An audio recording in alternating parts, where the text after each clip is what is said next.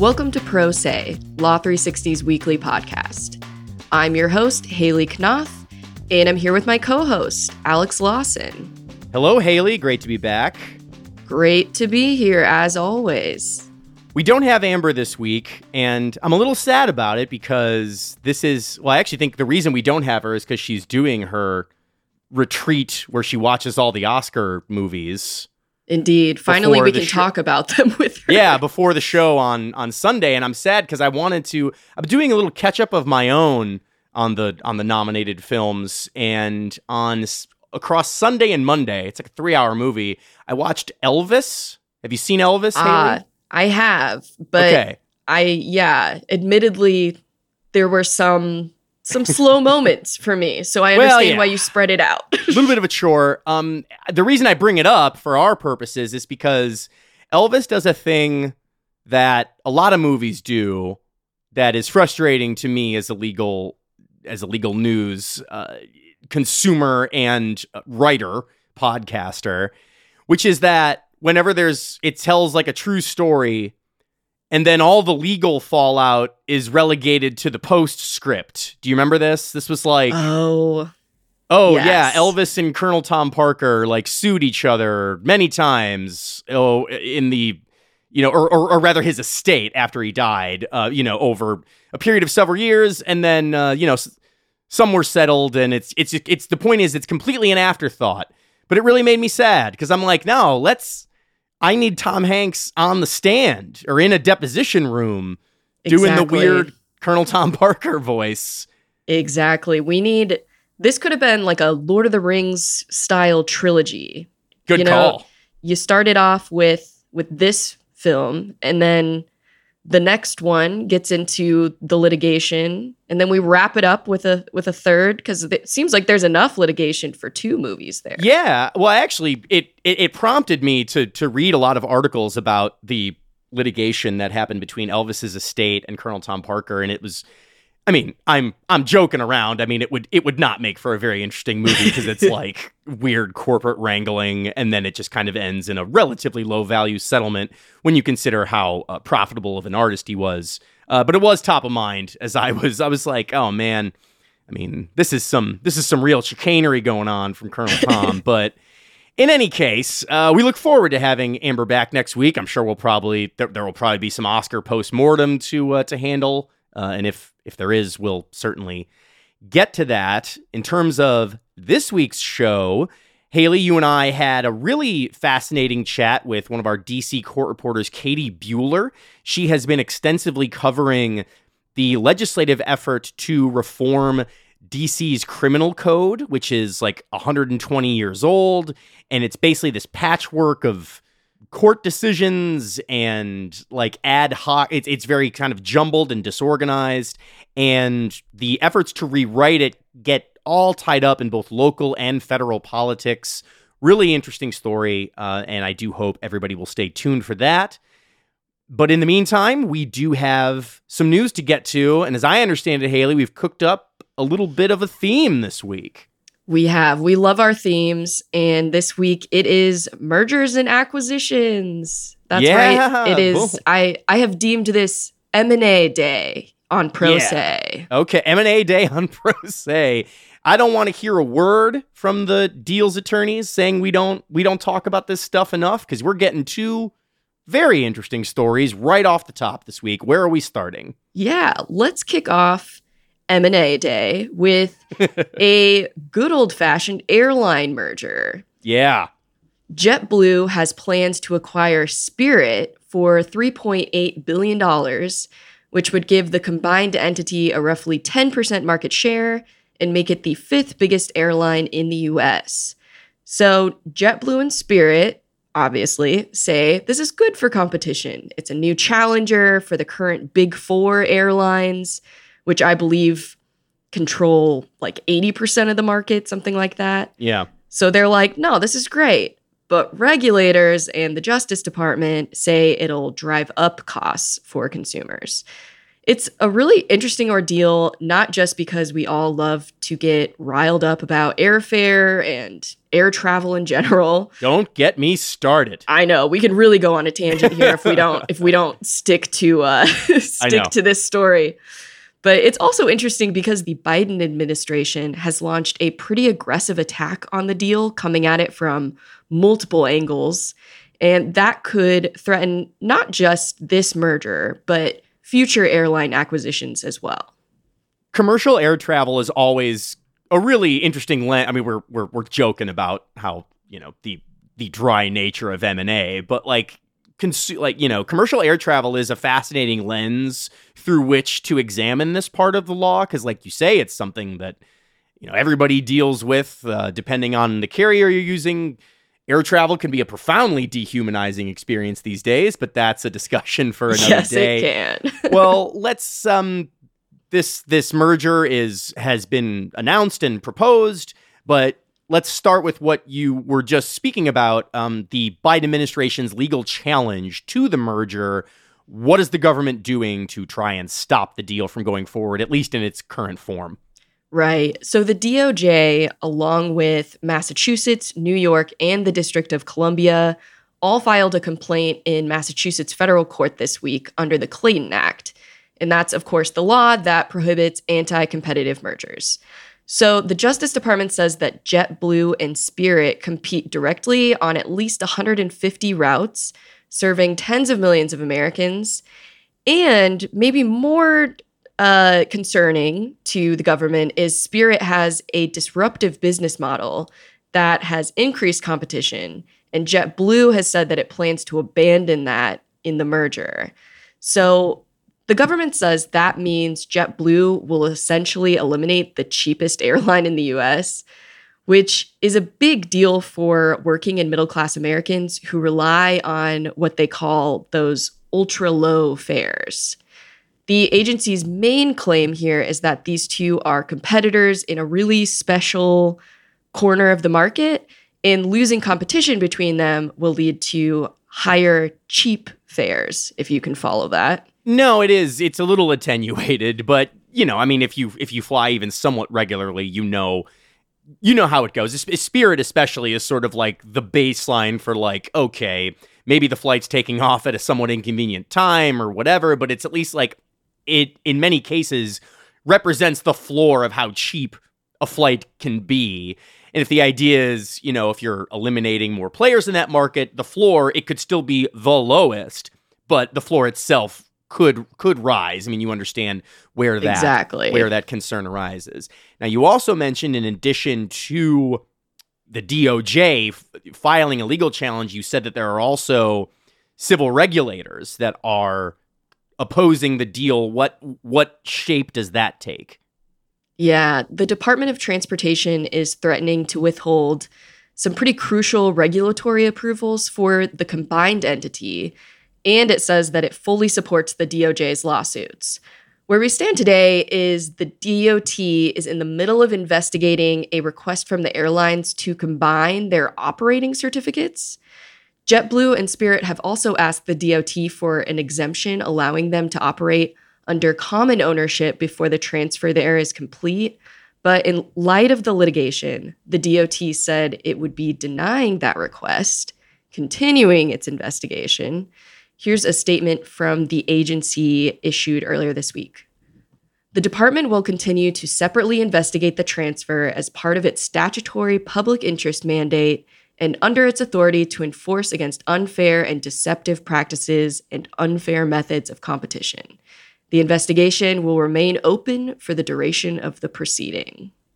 As we said up top, it is a pretty aggressive approach, both in the sort of within the courtroom and within the regulatory space, to kind of pump the brakes on something like this. And it's also been a little bit of a fraught period for the Biden administration and air travel generally, with regard to the labor shortage, flights being canceled sort of at a very short on very short notice, often no notice.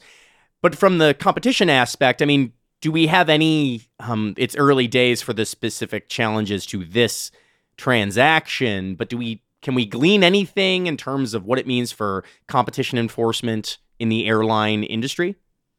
Law 360's own Linda Chim did some really fantastic reporting on exactly that this week. She talked to some antitrust experts who told her, yeah, this is all a pretty big deal. And broadly speaking, if the government is successful in shutting this down, it could add new regulatory hoops for airlines to jump through to get approval for future deals. More specifically, it's signaling that the usual promise airlines have made in mergers of yore to just give up routes or airport slots, none of that is enough to get the federal government's blessing anymore. The president of the American Antitrust Institute told Law 360 that this shows the government is, quote, unwilling to tolerate future consolidation in the domestic passenger aviation markets. That president, her name is Diana Moss, noted that we've seen 17 years of consolidation, 6 major mergers during that time, and a really dwindling number of lower-cost carriers. And another thing Moss said was that the Justice Department has thrown out a few novel theories of anti-competitive harm here. One of those theories is how exactly the merger will reduce choice for consumers. The DOJ's theory recognizes this distinct segment of consumers that are cost conscious and suggests that the merger will eliminate that group of consumers' ability to choose a low-cost carrier because JetBlue is just planning to replace Spirit on any overlapping routes. So, big takeaway here, Moss said that this signals just a more expansive reading of the consumer welfare standard, and in general will just, probably make airlines a little more nervous, a little more leery to try and get deals like this off the ground in the future. Yeah, well, and on that note, I mean, have we heard from JetBlue and Spirit? I mean, these deals are quite ornate and take a long time to pull together, and then when the government really takes the gloves off, like it appears the Biden administration is doing now, it can be quite a jolt. I mean, what are they saying about this? Yeah, they're not pleased, as you can imagine. They really contend that the merger will be good for consumers because it means, in their words, that passengers don't have to choose between a low fare and a good experience. I feel, between you and me and all of our listeners, I feel like this is a dig at the quality of Spirit airline flights. Well, I mean, you don't have to be a genius, read between those lines, but that's not really for us to say at this point. Neither here nor there. Yeah. I'm picking up what they're putting down, I think. Yeah. So here's a statement from JetBlue's CEO. Customers deserve a competitive airline marketplace, and we will pursue this merger to ensure they get it, continuing to disrupt the legacy airlines with lower fares and award-winning service that even the DOJ has applauded. We believe the DOJ has got it wrong on the law here and misses the point. Sorry, I clearly struggle to read like PR statements in a normal manner since I'm a journalist. But in any event, there's a lot going on here. And I do want to add that there's a lot that we didn't even have time to dig into today. So I highly recommend everyone should check out Linda's analysis and just stick with us because I'm sure we'll have many updates down the road as this all unfolds. Yeah, maybe we can turn M&A Day into an annual thing or a monthly thing. I don't know. Oh, boy. That's probably overpromising. But that's a fascinating case that we will certainly keep an eye on. Next, I want to continue M&A Day with something that I think many of our listeners will be greatly keyed up for. This is a merger in the big law space, or more specifically, a merger that actually fell through. Drama. Ooh, big law and drama. Okay.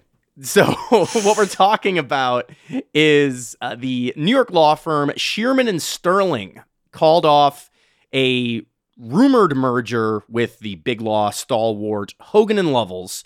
They called that off last week after there was many months of speculation here.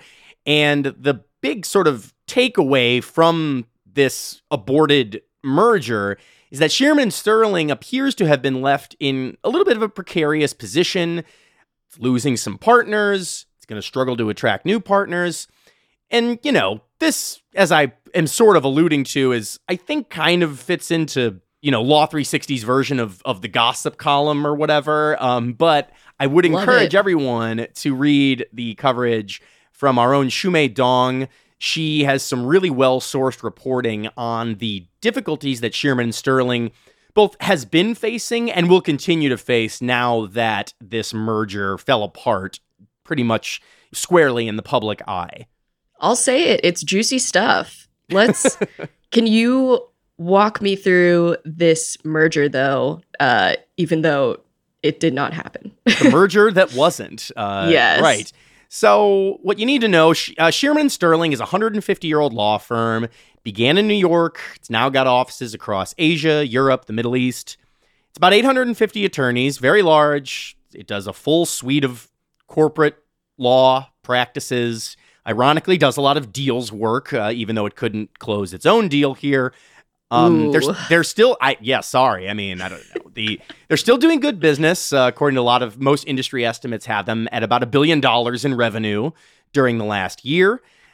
Near the end of last year, December 2022, word got out that they were considering this tie-up with Hogan Lovells, which is I think like about 2,800 headcount or something. They're a huge firm, and that would have created one of the largest law firms in the world, like top 3 or 4 law firms by headcount and revenue. And a couple of different models for this new entity were being discussed, but both firms had kept a pretty tight lid on the specifics of what they were trying to do. But the merger discussions appear to have ended just as quickly as they popped up. Both sides confirmed last week that they were no longer looking for it. Here's what they said in a joint statement. After careful consideration, we have mutually agreed that a combination at this time is not in the best interest of either firm. We have been deeply impressed with each other's business, practices, and people, and wish each other continued success. This just is, you made a joke before about PR speak. That's sort of like, hey, we're still friends. We parted on great terms. We have deep respect for what everybody's doing in the legal space. Both teams played hard. We're not going through it right now. So that's sort of the specifics of the sort of playing footsie with each other to merge and then deciding not to. I mean, as interesting and fun as it is for us at, a legal industry publication to talk about this sort of thing, it's not that big. I mean, it's not that unusual for plans to combine to not work out. But you mentioned that this kind of is leaving Shearman in a bad spot. Why is that? Yeah, well, because it's not just a merger that they were kind of toying with and then decided not to do. It's not happening in a vacuum. The issue is that just as these whispers of a merger were growing louder, Shearman has been losing some premium talent. There was a group of about 20 attorneys that left for Morgan Lewis last month, and a number of partners in influential practices like international arbitration and others have also left the firm. And according to Shumei Dong's reporting, which I referenced earlier, the combination of a slew of big departures like that and a failed merger, for better or worse, is going to paint the picture that the firm is kind of open for poaching by its competitors. And that's sort of a two-way talent problem, right? Because it's documented that they are losing some people. And then also when you create this image of yourself, it's going to be difficult to not only keep your people, but attract new people. That's like sort of the industry read at this point. And those fears are already playing out. At least one recruiter told Law 360 that several partners at Shearman have been in contact with him about exploring positions at other firms. So, and there were talks in Shumei's reporting, there was mention of even though the business is quite strong and quite healthy, the firm is quite heavily leveraged in the pensions that it's offering to both current and former partners, quite a lot of money in that, and that's sort of in the ether as well. But it is the sort of, like I say, the industry read is that Shearman might have a tough road to hoe here. Precarious. Yeah. Is there any other fallout from this not happening? It's a little bit of an imprecise science here to try and trace things that were happening at the firm anyway, and I don't want to like overstate what's happening now with that their connection to the failed merger or anything like that. But one piece of news that did come out like a day after, or rather like a few days after the merger was called off, Shearman has basically sped up a planned change to the firm's leadership. The global managing director of the firm, which is like the highest ranking position at the firm, was scheduled to step down at the end of his term at the end of this year. They've actually sped that up, and they have basically named a new managing director. Like they did that just this week, and they have sort of said, well, we think it's prudent to kind of get our ducks in a row here as we kind of assess what's going to happen going forward. But this has kind of been in keeping with our own Anna Sanders did some reporting on law firm mergers, especially in the wake of the pandemic, are on the decline kind of anyway, or at least it's not as active of a market as it had been.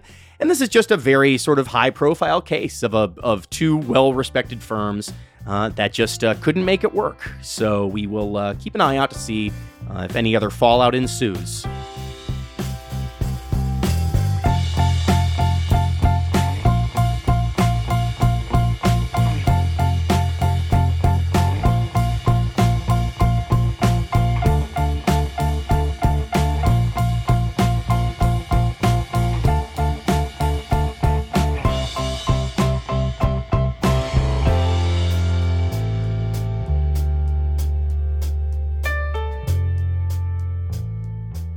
A years-long push to update the District of Columbia's century-old criminal code landed with a thud this week as the U.S. Senate resoundingly defeated a suite of proposed amendments that would have reset sentencing guidelines and lowered penalties for certain crimes.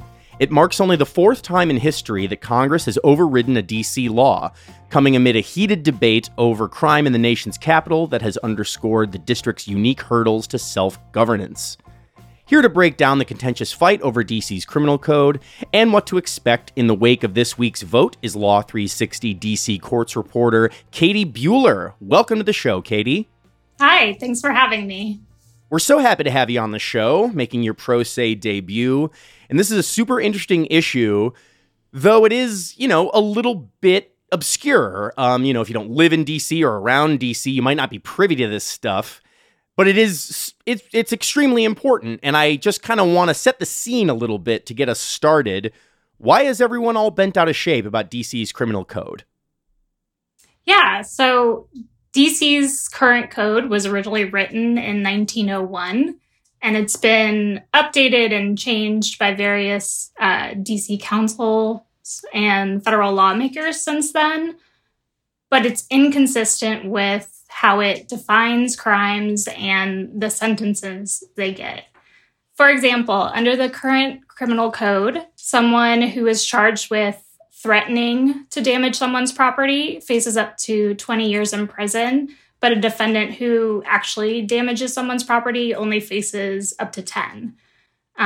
So other crimes like simple assault were never officially defined, and it's been left up to the DC Court of Appeals, which is the highest court, to set those elements and define what's involved.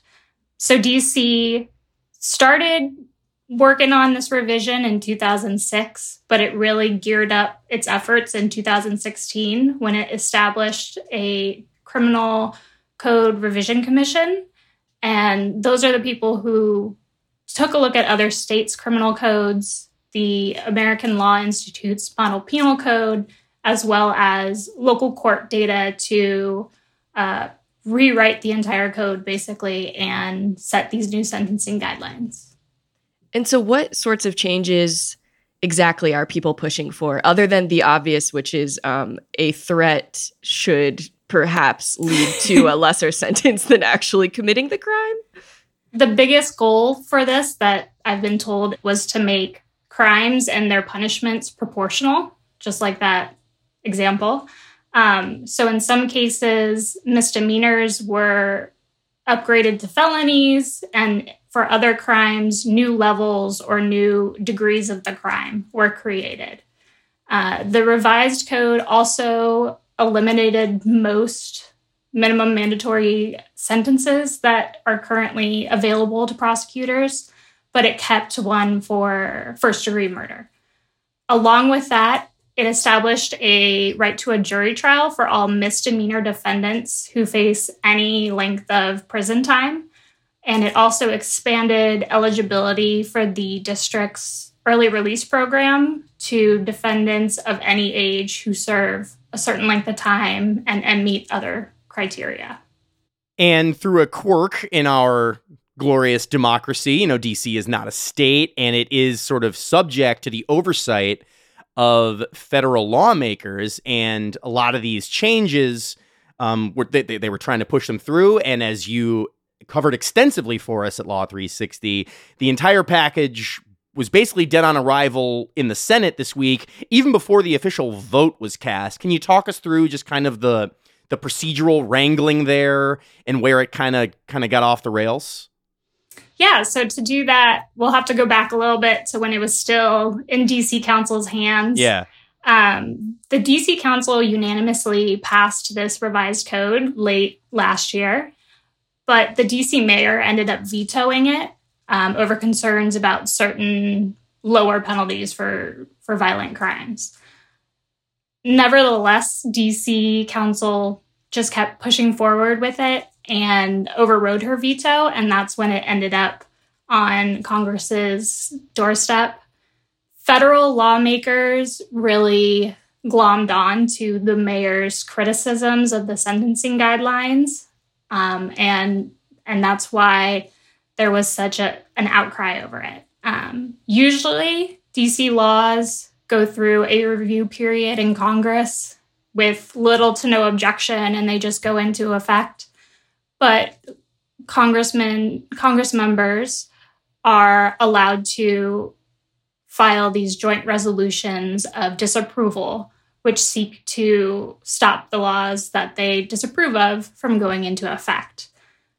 I think once DC Council realized where the vote was going after the House passed it in a bipartisan vote, they decided to withdraw the bill from congressional consideration and they said, we're going to take a step back and revisit the code and try to work out some of the issues. The Senate, however, basically said, Council doesn't have the authority to stop us from considering the law, so they went on with the vote as scheduled. The Senate voted 81-14, so an overwhelmingly bipartisan vote, to pass a joint resolution disapproving of the revised code, which, if it were still in play, would prevent the law from going into effect. Okay, so all of this kind of gets us to this broader topic of DC's laws and policies, which are very confusing to me in California, and how Congress exerts so much control over that. Can you just give us a primer? I mean, you kind of already got into it, but just a little more of a primer on how all of that works and how this revision fits in.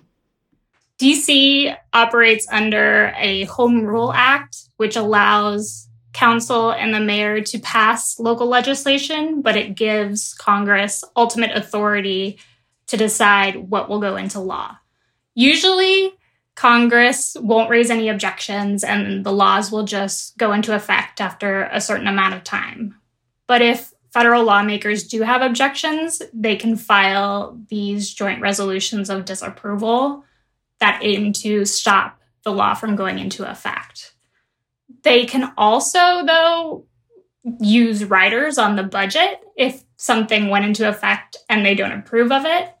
For instance, in 2014, DC voters voted to legalize small amounts of marijuana for personal use and possession, but Congress has written into all the budgets since then riders saying that DC cannot use federal funds to regulate that industry. So DC, like many things, is in a weird limbo where marijuana for personal use is legal, but DC cannot regulate or tax that industry at all, unlike other states. Yeah, it's I lived in the DC area for like 3 years before I moved to New York, and it's always fascinating to watch, whenever controversies like these bubble up. This is not just a minor controversy. I mean, this is a serious effort to rewrite the criminal code, but the city itself and the city's policies can turn into a political football because it's a relatively small city, but it's obviously very important. It's the capital city.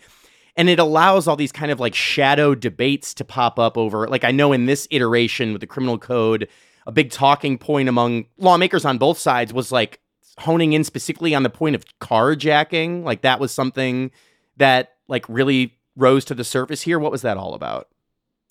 That was one of the issues the mayor and even the police chief raised. Carjackings are on the rise in DC, and lawmakers pointed out that an attempted one even happened while they were voting on this bill. Yeah. Wow.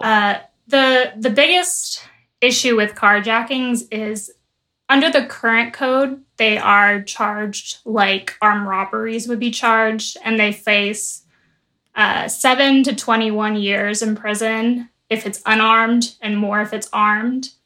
But the new code establishes 3 levels of carjacking, with the lowest being, say someone carjacks you and they punch you during the carjacking, where you only receive minor injuries. That's only punishable by up to 4 years now.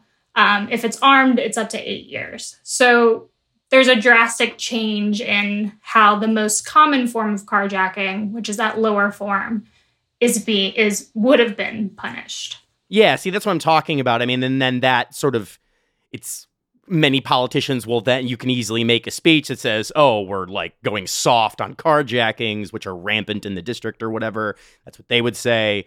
And then, there have been other things too. I mean, in past iterations of debates like this, whether it's gun violence or drugs in the city, I think it's fascinating to watch the way, a city's complicated policies and politics become sort of, a pawn in a larger like federal oversight kind of thing. So I just find it interesting. So where we're sitting now, as you've said to us, the revised code was defeated in the Senate, even on a largely symbolic vote. The council was going to revisit this anyway. You've written extensively on this. Where does this leave us? I mean, is the whole thing dead in the water? Are they going to try and come back with like a less controversial bill, something else? What should we be on the lookout for now that this is sort of formally defeated in the federal legislature? The revised code isn't officially dead. Okay. The Home Rule Act, while it allows Congress to prevent these laws from going into effect, it doesn't have any language preventing DC Council from turning around tomorrow and passing the revised code again. So Council has said that they are going to take a step back, revisit the code, and try to pass it either in parts or in whole. But sources have told me that they are going to face either the same or worse resistance from Congress if they try to do it within this 2024 election cycle. Like other issues in DC, federal lawmakers use this as a springboard to discuss how they're tough on crime and get ready for re-election bids, basically. So the only real solution, many advocates say, is DC statehood, which again would have to pass Congress, and there's a lot of resistance for that as well. Just one other thing, since this is the 4th time that a law has been overturned by Congress, the only other time that DC Council came back and repassed a similar law to one that was overturned, it took a decade to pass the new law, which didn't receive any resistance in Congress on the second time around. Yeah, so it could be a long road to hoe, is what you're saying. Yes, very long. Yes. Fascinating developments in the nation's capital. Katie, you've done incredible reporting on it for Law 360, and I'm so happy you were able to join Pro Se to talk us through it. Thanks for being on the show. Thank you.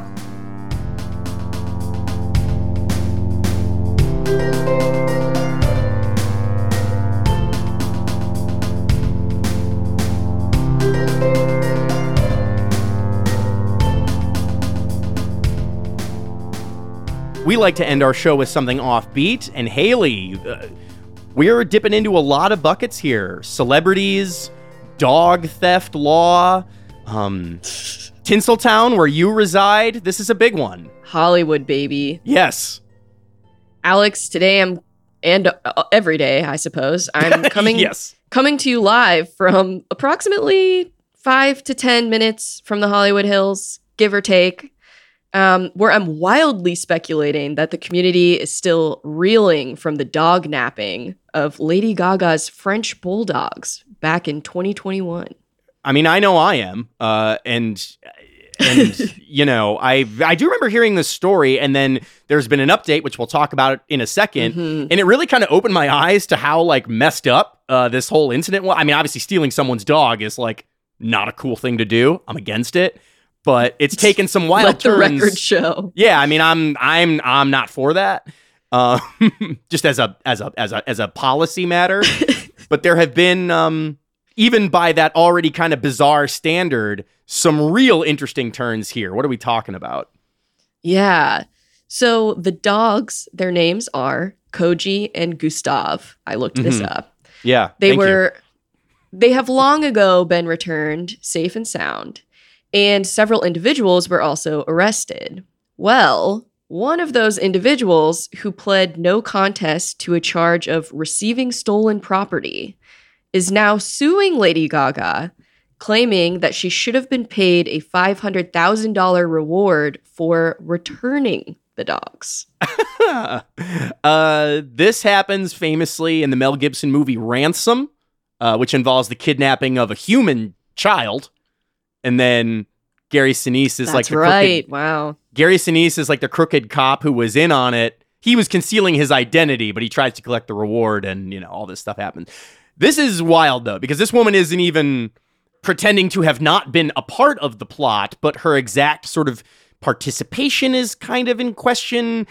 The point is, she was, you know, charged in the plot and is now saying she deserves to be paid for, I don't know, having a come to Jesus moment or something. What do we need to understand here?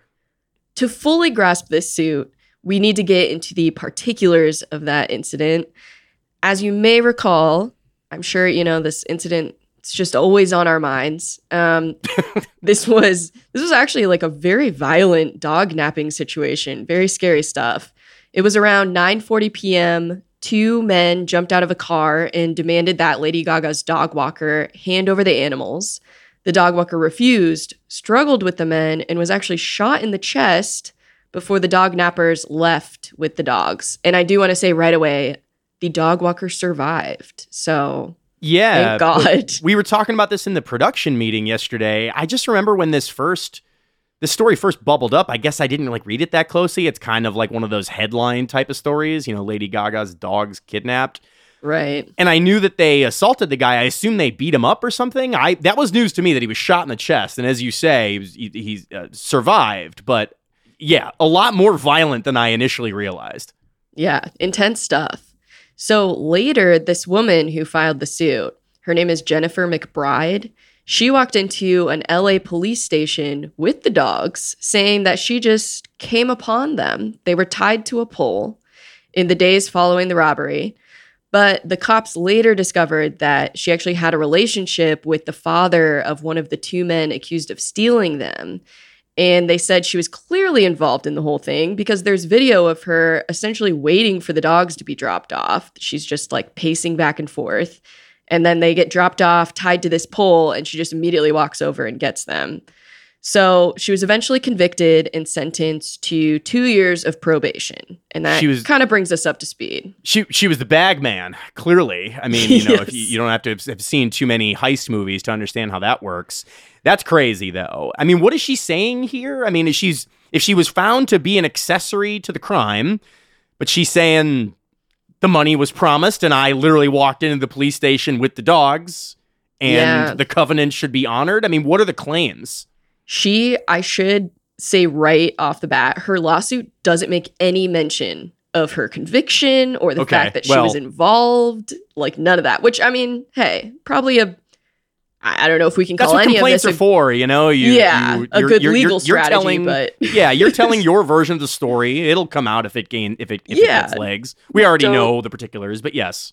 Don't mention it if you don't have to. But so she's saying that Lady Gaga promised a $500,000 reward with no questions asked. And so she should get that money. No questions asked.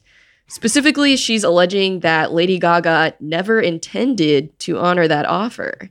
McBride said she was questioned about her role in the whole thing, and she shouldn't have been. And as a result, she suffered pain and suffering, mental anguish, and loss of enjoyment of life because she missed out on that reward. It's worth mentioning as well that she is not seeking $500,000. She is seeking $1.5 million in damages. I am curious. I mean, it's a wild story, and we're talking about it here at the end of the show, somewhat glibly. I mean, it is kind of an interesting thing. I'll be curious to see if it gets any legs, if there's like some sort of implied covenant here, like if some common law contract should be invoked. Right. I mean, she literally walked into the police station with the animals in question. Has there been any kind of early response to this? I mean, it's early. It was just like a couple of weeks ago, but any early takeaways? Yeah, there has been some, and it's really interesting. As you said, this is just a really unique legal situation. The LA Times actually talked to an LA County Deputy District Attorney who said that if Lady Gaga suffers any financial loss stemming from the crime, and that could include paying a reward, then McBride and the other dependents might end up having to pay for that because prosecutors could seek restitution on behalf of Lady Gaga. So this prosecutor is sort of saying, like, even if Lady Gaga's like, okay, sure, like, have the reward even though you were involved, ultimately then the reward is going to have to be paid back to Lady Gaga. You're robbing Peter to pay Paul here a little bit. Exactly. Yeah. Mm-hmm. It's very mind bending stuff here. But hey, I'm keeping my eyes on the hills. I'm glad the dogs are safe and sound, and I'm eager to see how this all plays out. I do wonder if it kind of put a jolt through the celebrity dog walking community. Because I mean, oh man, yeah, you know what I mean. Like, and I'm kind of being serious about that. I mean, it's like, as we've said, I mean, it's a violent crime, and clearly they were targeted here. Little Koji and little Gustav, whimpering, fearing for their lives, and the to say nothing of the human beings that have to get them from here to there without incident. Yeah, I don't know if this is a world that you traffic in, or if you know anything about this as a resident. The only thing I will say is the other threat to the dog walking community at large in my area was the mountain lion that lived in Griffith Park for 12 years. P22? Do I have that right? Yes, P22. Yeah. It may have been. I read it may have been that he was 12 years old and he lived in Griffith Park for 10 years. I might have that wrong. But in any event, P22, near the end of his life, just started eating dogs. Oh, no. Just people would be walking their dog on a leash and P22 would be like, yo, that looks tasty. See? And just chomp that chihuahua straight down. See, this is a classic example, though. I mean, when P22 died, the media was just so eager to throw roses at this guy's feet, the beloved mountain lion that we all know. Meanwhile, scant mention, this is true service journalism by you, scant mention of the various Fidos and spots that he was scooping up on the reg. So anyway, he only got a few. In defense of the national media, I will say our local outlets were doing fantastic reporting. Okay, well, that's good. I'm glad to hear that. Well, they're doing great work, and so are we, clearly. Rip to P22. Yeah, and I miss the guy. Yeah, I think that's a fine spot to end today's show. Haley, it was a trip, I think. It was. What a successful M&A day on Pro Se. Yes, and here's to many more. We do have some people to thank for today's show, including our producers, Kelly Marcano and Stephen Trader, our guest, Katie Bueller, and our contributing reporters, Linda Chim, Shumei Dong, and Anna Sanders. Music from the show comes from Silent Partner and Kelly Marcano. If you like Pro Se, please leave us a written review on your favorite podcast platform so that other people can find us.